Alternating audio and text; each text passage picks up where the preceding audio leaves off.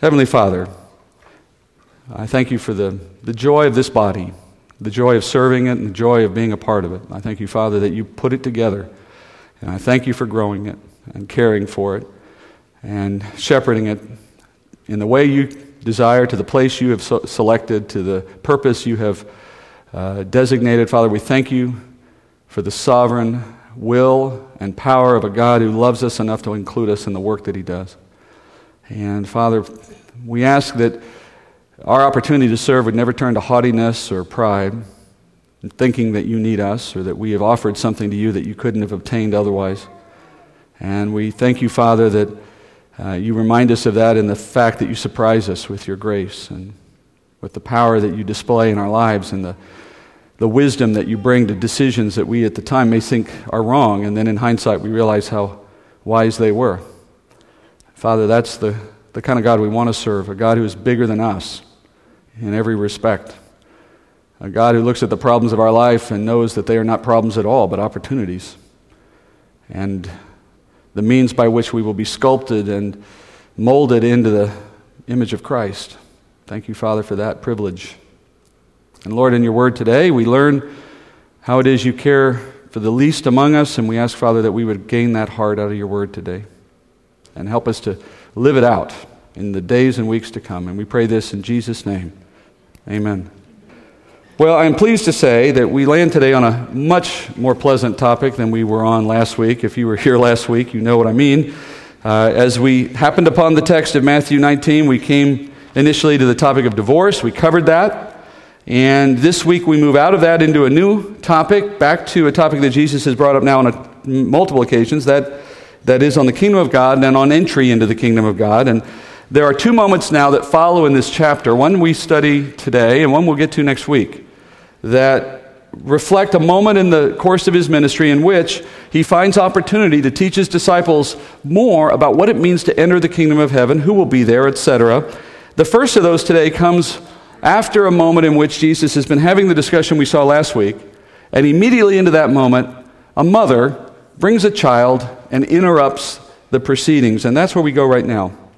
Verse 13, it says, "Then some children were brought to him so that he might lay his hands on them and pray, and the disciples rebuked them. But Jesus said, 'Let the children alone. Do not hinder them from coming to me, for the kingdom of heaven belongs to such as these.' After laying his hands on them, he departed from there." Well, let me set the scene as I like to do for you guys. If you can imagine from where we were last week, Jesus speaking to the Pharisees. They're embroiled in that difficult conversation on the biblical rules of divorce. And then in the middle of that moment, there's a mother, we presume, bringing a child before Jesus, expecting that Jesus would lay hands on that child. Now, we know from last week that Jesus is in Perea, and Matthew said that while he was in this region, he was being followed by large crowds who were seeking healing. And so it must be, we must assume then, that some of the mothers who had children in need of healing were in and amongst that crowd. And obviously, if the crowd is big, if it's pushing toward Jesus, you got to fight your way to the front. And I would imagine that some of these mothers, determined to see their children healed, have picked them up in their arms and are just bullying their way through the crowd to get to the front. And at some point, some determined mother makes it all the way to the front of that line, and she's not deterred by the fact that these men are involved in this very serious conversation. She doesn't care. She throws the child, so to speak, into the lap of Jesus. And as that happens, you see the disciples rebuke. Now, it says rebuke them. I don't think they rebuked the children, though maybe they did. I hear it as them rebuking the women for interrupting the proceedings with the children and for doing it on something very trivial, for the needs of a child. Let me explain why that was their attitude. In this time of history, and in the culture of this part of the world, men stood above women and children. Men made all the decisions. Men owned all property. They ruled over their homes, and they ruled over the nation. They were the judge in all matters, and they possessed all authority. And women and children took a back seat in all affairs. Now, for some, you might cynically say, well, not much has changed in all that time, I guess, but let me say this, it is very different today, despite whatever opportunities still lie in front of us. It was very different in that day than it is today. Children, and especially children, occupied a very low station in societal pecking order. Now, parents loved their kids. I mean, they weren't any different than us in that respect, but they saw a child's place in the home and in society very differently than we do today. It starts, I think, with the fact that infant mortality was much higher than it is today. And childhood diseases were more common, and they often took children's lives at an early age. And I think the reality of all of that led to a certain perspective on children that you don't give them too much consideration until they reach adulthood. You hope for that, certainly, but until they're an adult, children were treated more like servants in the home, and you waited for adulthood before you gave them much attention, which means that a child had no privilege or prominence in the home, and they had no importance in any gathering. They were never the center of attention. The adults never deferred to the needs of a child. They were always in the background. I'm going to give you a quick example of that. You remember the story of Joseph and Mary when they go to Jerusalem and they leave and they happen to misplace Jesus on the way home. Remember that? And they have to turn around another day's walk. They're gone for 2 days. It takes them a day to walk and discover he's missing, and then another day to walk back to find him. And you and I, if we were in that situation, first of all, we would think that's a parent that needs to go to jail, right? And then even if you allow for that, you would still think, what a panic moment that would be. Well, I'm sure they were worried about their son, but I doubt it was like you would be today. Because children in that day, they were given to being alone more and to being on their own more, and parents didn't worry quite at the same level that we do today. Maybe it was just a different time. But in any event, children just didn't have that level of importance. And then add to that the fact that in Judaism, children were not seen as candidates for religious conversion, or even for having the need of God's mercy. First of all, every Jew thought that a Jew was included in the kingdom of God merely for the fact that they were born Jewish. So the idea of converting a child to the kingdom made no sense. And then on top of that, children had no place in adult religious life, because until a child reached adulthood, they were exempt for the most part from any kind of Jewish religious rituals. Not until the boy had his bar mitzvah at age 13, or a girl had her bat mitzvah at age 12, were they able to participate in Jewish religious life. Now, knowing what we know about God and about the Bible, we might ask this question at this point. We might say, well, weren't they worried about how God dealt with their sins? That is, with the child's sin. But you have to understand, they didn't understand that a child had sin. In fact, the Jewish teaching, rabbinical teaching of the day, was that the sins of a child rested on the father until the father was old enough, or until the child rather, was old enough to be considered an adult, which is why, as part of the ritual on on a son's bar mitzvah, there's a moment in the bar mitzvah where the father says a prayer of thanks to God that the son's sins no longer rested on his shoulders after that day. It's just an interesting way of thinking about how God worked, right? So the culture of the times in which these disciples grew up said that children were never to factor into any expectations for religious service. Which means this: when they thought about serving Christ in the kingdom program, whatever they understood about that, it never dawned on them that the kingdom program would include children as candidates for the gospel. And then you have this moment, a mother bringing a child, interrupting Jesus during an important exchange on divorce, and as a result, the disciples react in a very predictable way. They stop that breach of etiquette with a rebuke. Now, a rebuke, you have to understand the Greek, that's a very strong term. It isn't simply to say, oh, no, please leave. No, it's a swift, stern, maybe even a rude comment to the woman, asking her to leave and to stop bringing your children here. You can imagine it done with a bit of anger even. And as they do that, Jesus in turn rebukes them. And he says, let the children alone. Or in the literal Greek, it says, permit the children. Permit the children. Now, before you assume that Jesus was striking a blow against the cultural norms of the day concerning women or children, that's not what he's doing here. He's not trying to upset the culture. What he's doing is he's talking about spiritual matters. And we know that because immediately after the rebuke, he says something about kingdom program principles. He says the kingdom of heaven belongs to such as these. That's our indication that his concern here had to do with the way their attitude would get in the way of performing the needs of the kingdom program. The spiritual demands of the kingdom require that they see kids differently than they were in that moment. Well, let's talk first about what he means by the kingdom program. We've talked about it here in the past. I don't know how many of you were here for that, so it's important to review that just briefly. When I use the term kingdom or kingdom program, we mean it in different ways. First of all, the kingdom in Jesus' nomenclature, or his semantics here, is the way we would say heaven, but maybe more generically, being saved. So going to the kingdom, going to heaven, or being saved are all the same basic idea in this context. The reason he calls it the kingdom is because there's a concept in Scripture that develops over 4 stages. The concept of the kingdom. And it starts as a promise. God spoke to Abraham many, many years ago, saying, I will bring something to you and your descendants. Ultimately, we know that that promise was of a kingdom to come. It was a promise that he would do it through a Messiah. For a long time, it remained a promise until the Messiah showed up. Then it moved from being a promise to a proposal. Jesus said to the nation of Israel, the kingdom of God is at hand. You can have it now if you would receive me as your king. But Israel rejected him. So the kingdom was not set up in their day. Instead, it moved from a proposal to a program, which is where we sit today. Since the time of the church and onward, Jesus has left and put us in responsible positions to handle the program of the church, which is the program of recruiting people to become citizens of the future kingdom, even before the kingdom itself arrives. So we walk around telling people you can trade in your earthly passport for a kingdom passport by putting your faith in Jesus Christ, and when the kingdom arrives, you'll walk into it with the rest of us. That's the program of the kingdom. And then finally, in a day to come when Jesus comes back, he sets up a literal physical kingdom on this earth, and he rules over the earth for 1,000 years. That's the place of the kingdom. So the kingdom moves in 4 stages in Scripture: a promise, a proposal, a program, and a place. I don't do a lot of alliteration here, but there's one for you. All right? So Jesus is speaking here about the kingdom. He says the kingdom is made up of such of these. And in the period of time he's looking toward, that is the time when he hands the church off to the disciples after his departure, that's the period he's thinking of here. The kingdom program, the work of the church to recruit citizens for the kingdom, it will be made up of such as these. You cannot turn them away. They are the ministry. Now, what does he mean by that? I think he means it in 2 central ways. First, I think he means it in a bit of metaphoric speech or figurative speech. What do I mean by that? Well, you notice he says such as these.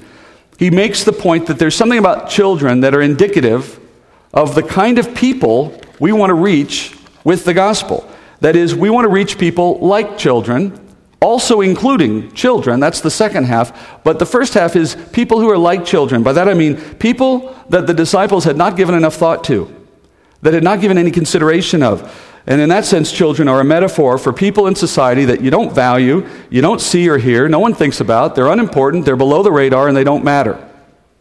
That's who the children are for the kingdom, if you think about it that way. People who are without advocates, without rights and privileges, they're poor, they're outcasts, they're persecuted. For that matter, they're Gentiles, which would have shocked the disciples to consider them being part of this plan. Men and women that were never thought to have what it takes to be considered part of God's kingdom.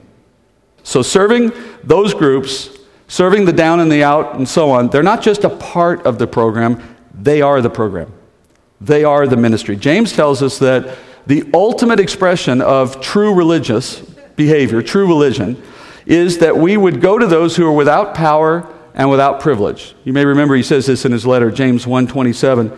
Pure and undefiled religion in the sight of our God and Father is this: to visit orphans and widows in their distress, and to keep oneself unstained by the world.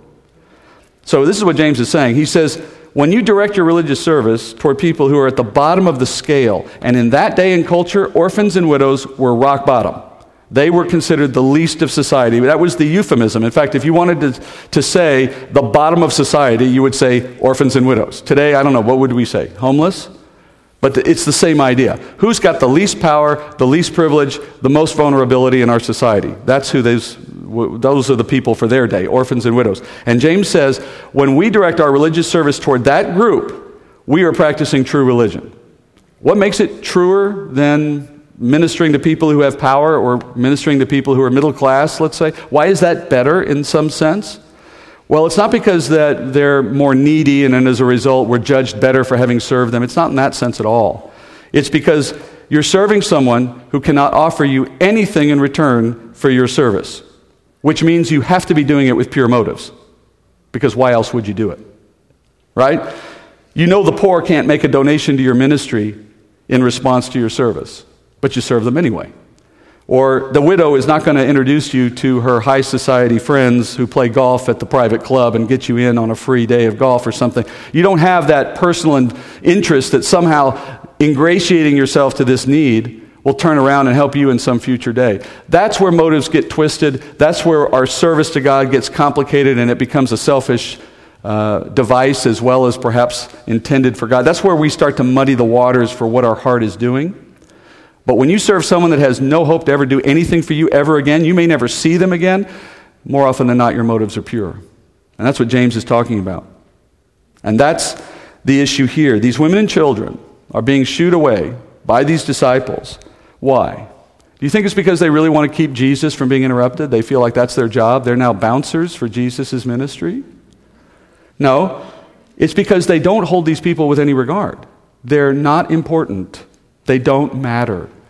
They're interrupting important proceedings by important men discussing important religious concerns to have some meaningless child get healed from some common childhood disease that he probably deserved to get anyway. That's the attitude that pervaded in that time and culture.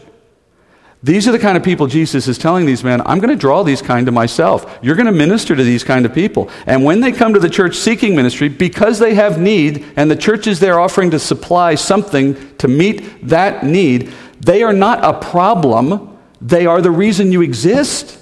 That's what ministry is. Ministry is meeting needs in some capacity as an opportunity to open a door for a conversation about something eternal. It's a fact of life. How many times in the Gospels have we seen Jesus in a moment in which he approaches someone in some physical need? They're an outcast. They're a prostitute. They have some other kind of healing, obviously, all the time. And he accepts those needs in the moment and then turns the conversation, if he can, to who he is and what he's there for.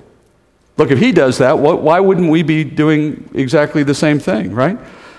Now, how ironic was it for these guys to send away mothers and children in need? Why? Because they were too busy discussing biblical marriage. How ironic, right? They're too worried about what is the proper form of the family. Meanwhile, the family's showing up in need and they're saying, get away. That is classic Pharisaic thinking, by the way. Missing the forest for the trees, straining out a gnat to swallow a camel, right? Spending endless hours debating minutiae of Scripture while simultaneously overlooking its plain and obvious demands. That's so easy to do, by the way, and I think it's particularly a tendency in a church like ours. I'm not saying that we do this, but I'm saying it can happen in a culture that values the Bible and holds Scripture at a high level, which is a good thing, and studies it regularly, which is a good thing. But the challenge is, don't ever think that studying this is the same thing as doing ministry, right? This is the preparatory work to ministry. This is what prepares you for ministry, but if you never go beyond this, you haven't started doing ministry. And I certainly don't say studying the Bible is wrong. I mean, come on, look at my own ministry. What I'm saying, though, is this. These guys had become very absorbed in the following of Jesus and were not so yet ready to serve Jesus in the serving of people who came to him. That's a fundamental shift they needed to make. So the problem is you don't want to forget the purpose in understanding what you're studying. It's so that you can go out and do what Jesus would have done if he was here, right? To take his place in that work. You learn the Bible so you can live like him and serve like him. You understand what he thought and you understand how he acted so that you can mimic that in your own walk with him. I mean, it's a training process. And he's called us to build the kingdom one person at a time, and we do that by valuing everyone that Jesus puts in our path. And normal human prejudice will come and go, and it's part of who we are. We have to fight against that. But this isn't really an issue of prejudice. They weren't prejudiced against children. They just didn't care about children. I think that's actually the bigger threat, that we just have people we care about, and then there's everyone else. And I think in the body of Christ, we have to be different than that, because otherwise we're just like the world. Because at the end of the day, the church, and fundamentally the kingdom, is not going to be built by winning debates on doctrine or filling our head with knowledge. Kingdom will be built by showing the love of Christ to a lost and dying world, ministering to them first in their physical needs as a bridge to move to conversations about spiritual matters. And that's the key. And I want to reverse this in one sense so that we don't miss another opportunity here. When you go out serving people in what's often said as felt needs, they need clothing, they need food, they need healing, whatever that might be. When you go out serving people in a felt need, you need to make sure you understand the purpose in that is for the kingdom, as Jesus said. The kingdom is ultimately where that service has to go. So if we go out serving earthly needs, we cannot forget that fundamentally our goal is to reach a point at some time where a conversation about Jesus and the gospel is present in that person's experience with us. If that doesn't happen, we failed in our ministry. We did something good for a body that's going into the grave, and we did nothing for a soul that has an eternal future ahead of it. And that was the whole point. So that needs to never stop being our focus here, that we turn the circumstances that God gives us into an opportunity for the gospel one way or another. Now, it would be terribly ironic if a church like this, built on the Bible, worked really hard to gain good opportunities to present the truth to people, and then we just never followed through on the presentation of it. That would be a real shame. We would have done 90% of the work, and the last 10% was failed, and that's the part that matters. So we don't want to solve temporary problems and then fail to address the eternal ones. All right, so let me just add one thought to that, and then we'll move to the second side of this. And the final thought is this. We can all sit here and nod our heads about the fact that that's not who we want to be. Of course not, Steve. We want to serve people with the gospel. We don't want to just feed them and clothe them and all the rest. But let me tell you how easy it is to get into that mindset and not even realize it's coming. Did you know that there are present-day secular organizations that originally began as Christian ministries in one form or another? Harvard, Yale, Princeton, they were all Christian organizations intent on teaching the Bible and raising up ministers. Now look at them. You couldn't find more anti-Christian organizations in one sense or another than those. There are adoption agencies, there are relief organizations, homeless agencies, and others that were originally formed as Christian missions, and yet some of them today will actually prohibit their volunteers from sharing the gospel with the people they serve because they don't want to alienate or offend anyone. I'm just telling you that because it doesn't take much to shift that a little bit at a time until next thing you know, you've missed the whole point of why you were formed in the first place. And that's clearly not our intent. But we don't want to disobey Jesus' words here in Matthew 19:14. That is, the kingdom of heaven will be built on serving such as these, but as we serve such as these, the down and out, we never forget that the reason we're serving them is the kingdom of God, not some earthly achievement. All right? But there's a second side to this. If we stop right there, and I think a lot of people get to this passage and they stop at about this point and they say, therefore, Christ is saying we need to serve everyone no matter who they are, even the down and out. And I think that's true. But then there's the issue of the children themselves. If you notice in verse 15, he calls the children back and he lays hands on them, which is an indication that he healed them. Laying on of hands is a gesture of healing, typically. So it would mean that Jesus wasn't merely interested in the children serving as metaphor, as example. He was actually interested in children, in young children that needed to be brought to him by their mothers, which tells us he's speaking about them in more than metaphor. He's not just speaking about the faith of a child or the situation of a child. He's saying we need to bring the gospel, the kingdom, to children. That tells us he's expecting the disciples to work with children specifically as one category of humanity that deserves to receive the gospel. It is a kingdom made up of such as these, as in these. Children are in the kingdom.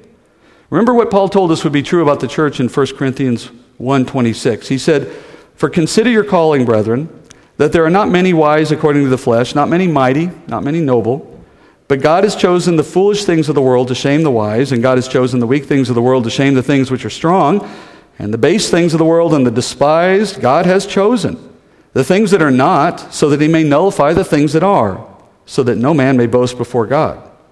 But by his doing you are in Christ Jesus, who became to us wisdom from God and righteousness and sanctification and redemption. So, just as it is written, let him who boasts boast in the Lord." Now, Paul reaffirms in the first part of that passage what we just learned. That is, that it is in God's purpose to favor those who are the down and out in his plan of salvation over those who are not. There is a reason why the rich and famous of the world are not found proportionally in the church to the same degree that the poor and hopeless are. Now, the rich and the famous will tell you that's because religion is a crutch. And they don't need it because they have money and power. And that explains to them why the church is predominantly made up of the lower class.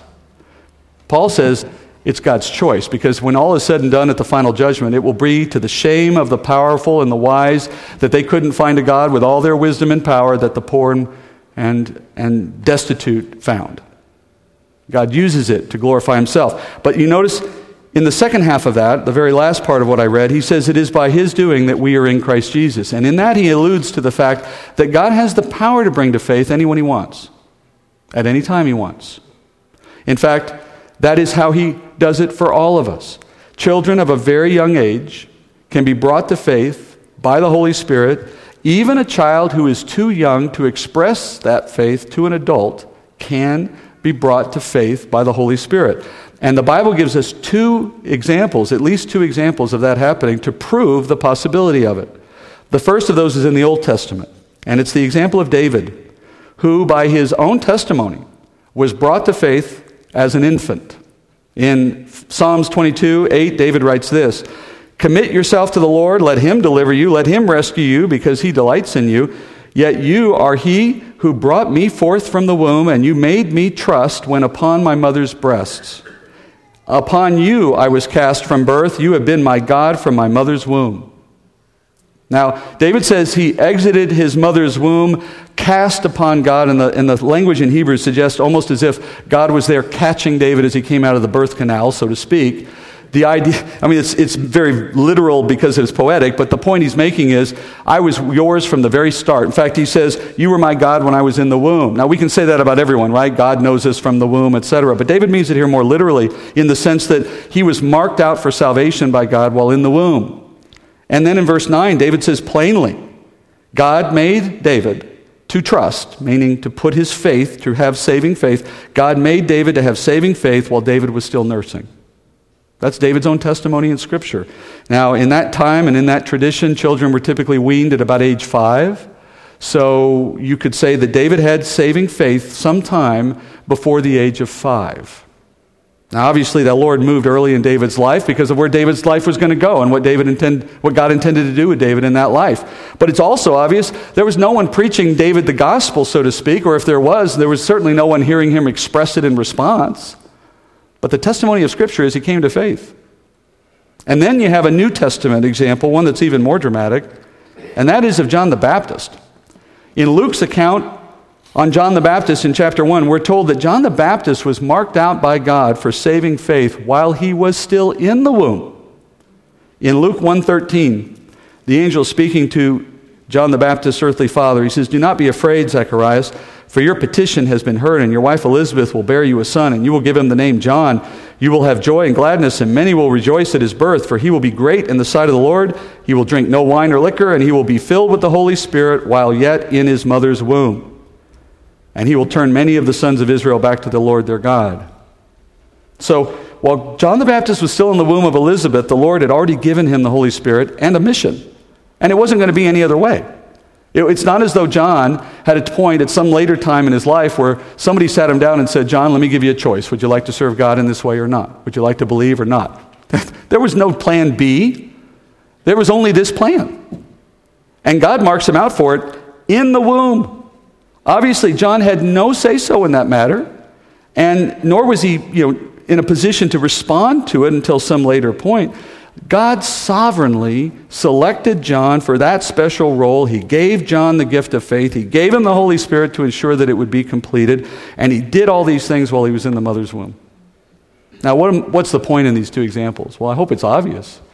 You cannot rule out saving faith for anyone at any time by the power of God.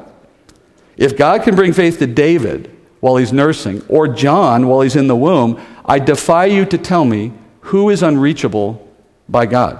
Someone in a coma? Someone born into a state of vegetation, as we say? Someone who's not able to complete pregnancy and is unborn?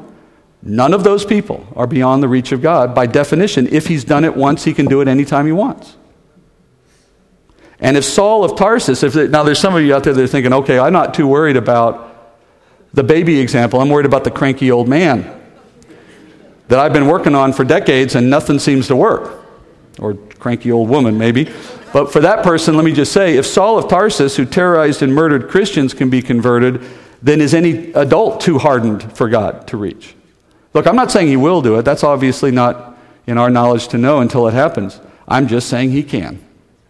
And if he can, then we have every reason to pray that he will and to stay hopeful.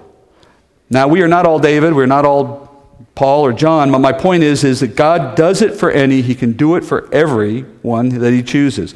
And since we do not know his intentions beforehand, you have to see every person, every child, as a candidate for salvation.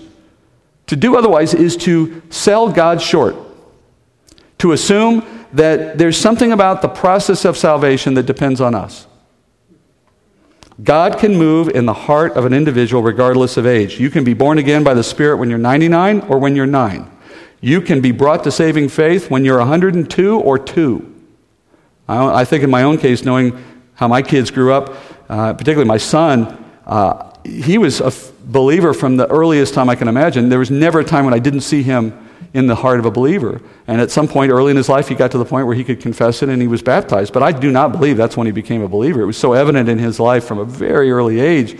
And my daughter, not so much. But we had to kind of break her like a horse. But we got it done.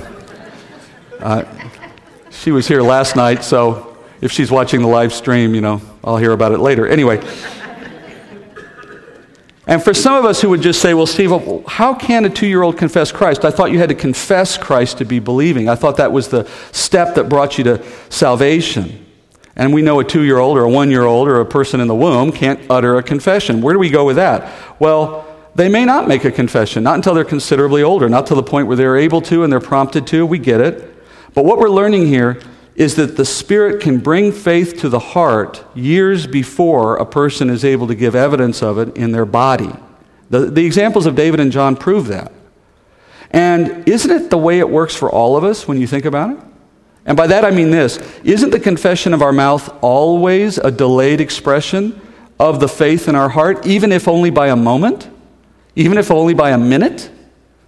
I mean, remember Jesus said in Matthew 15 that what comes out of our mouth is a reflection of what dwells in our hearts. Now, he said it there in the sense of the negative of sin, but it works the same way in the positive sense, right?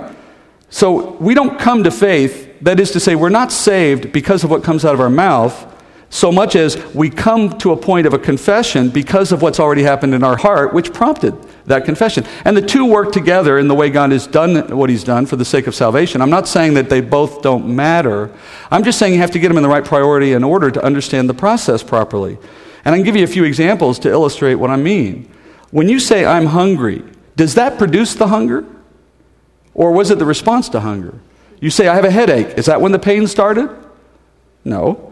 Maybe the best example. Do you say, I love you to a spouse, and then the affection and the emotion begin? Or are they the response? And obviously the answer is in all cases, obviously you spoke out of a feeling. And when you speak a confession of faith, it's because something has changed in your heart to prompt that expression. And there can be considerable time pass between the moment somebody has that change in heart, which is done by the Holy Spirit, we call it being born again, and that subsequent moment when, in some set of circumstances, there's a prompting for them to speak it out loud. And if you are the kind of person that had the experience where those two moments were largely coincident, there was a moment in which the gospel was presented and you were moved to a response and you said the words or did whatever they asked of you, and it was all in one continuous stream, well, treasure that moment. That's a valuable, powerful memory that others don't have. And I didn't have in my own experience. I know there's a place and time in my life when I was hearing the gospel for the first time, and it was making an impact on my heart. But it was muddied by a history of Catholicism and agnostic thinking and all kinds of other stuff, and I just didn't know what to do with it for a while until there was a knock on my door one day at my house, and a guy who was doing door-to-door evangelism said, hey, if you died today, where would you be? And I just knew the answer. I said, I'd be in heaven. And the guy said, oh, why would you think that? And I said, because I put my faith in Jesus Christ. And he got a big smile and he said, hallelujah, brother, have a good day. Probably the easiest door he knocked on all day. But I closed that door, and as immediately after I closed that door, I remember thinking, just vividly in my head, I remember thinking, that was the confession of faith that God was waiting for. It just needed the moment. It's almost like God was up there saying, come on, we got to get this guy off the stool. What are we going to do? Send Joe to the door. He'll get it done. And it was just the moment. It wasn't the moment I was saved. It was the moment I said I was saved, if you want to understand it that way. And then later to that, I got water baptized. It's a progression that starts with the Holy Spirit in your heart. That's how God does the work of faith. And that's why the Bible says saving faith finds its home in your heart, not in your head. Have you ever wondered that? The God who made your body and knows that the thinking organ in your body is your brain, he knows that. Yet, he writes, believe in your heart. Why don't we have him say, believe in your brain? You know why? Because faith is not an intellectual assent to the gospel. You're not saved because you think something. Salvation comes from a change in your spirit, which the Bible uses the heart as a euphemism for your spirit. So you're changed in your spirit. We call that being born again, given a new spirit by the Holy Spirit's work. The changing of your spirit is something only God can do. You can't change your own spirit.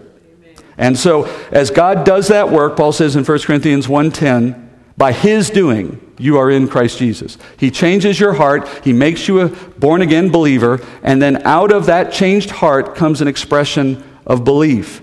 And you're believing in your heart, not in your head. It's similar to love. I love the analogy of love. Did you look at your spouse before you married them when you were dating and size them up and say, well, let's see, the right hair, the right eyes, right figure, right background, okay, I love them. And like blink. Once the math had been done, love, no, of course not. Most guys are just, head over heels idiots, foolish guys in love, chasing after the girl. They don't even know why. And later they articulate it, right? If later it comes out, I think I love you, right? That's how I think the Lord woos us as well. He comes to us, saves us, changes our heart, and then we spend the rest of our life on earth catching up to what that means.